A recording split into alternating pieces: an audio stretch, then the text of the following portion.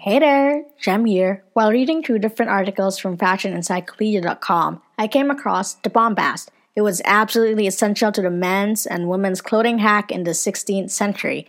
It was a form of stuffing made from cotton, wool, horsehair, or even sawdust. It was used to pad and add shape to a variety of garments, including the shoulders, chest, and stomach of the doublet. A kind of overshirt and bodice, the bulky legs of men's hose like pumpkin breeches and Venetians, or the sleeves and shoulders of women's gowns. And also, having a big belly meant that someone was wealthy. These garments could not have attained their exaggerated shape without the use of bombast. Today, the word bombast is used to refer to exaggerated speech or writing, and someone who uses such speech is referred to as bombastic.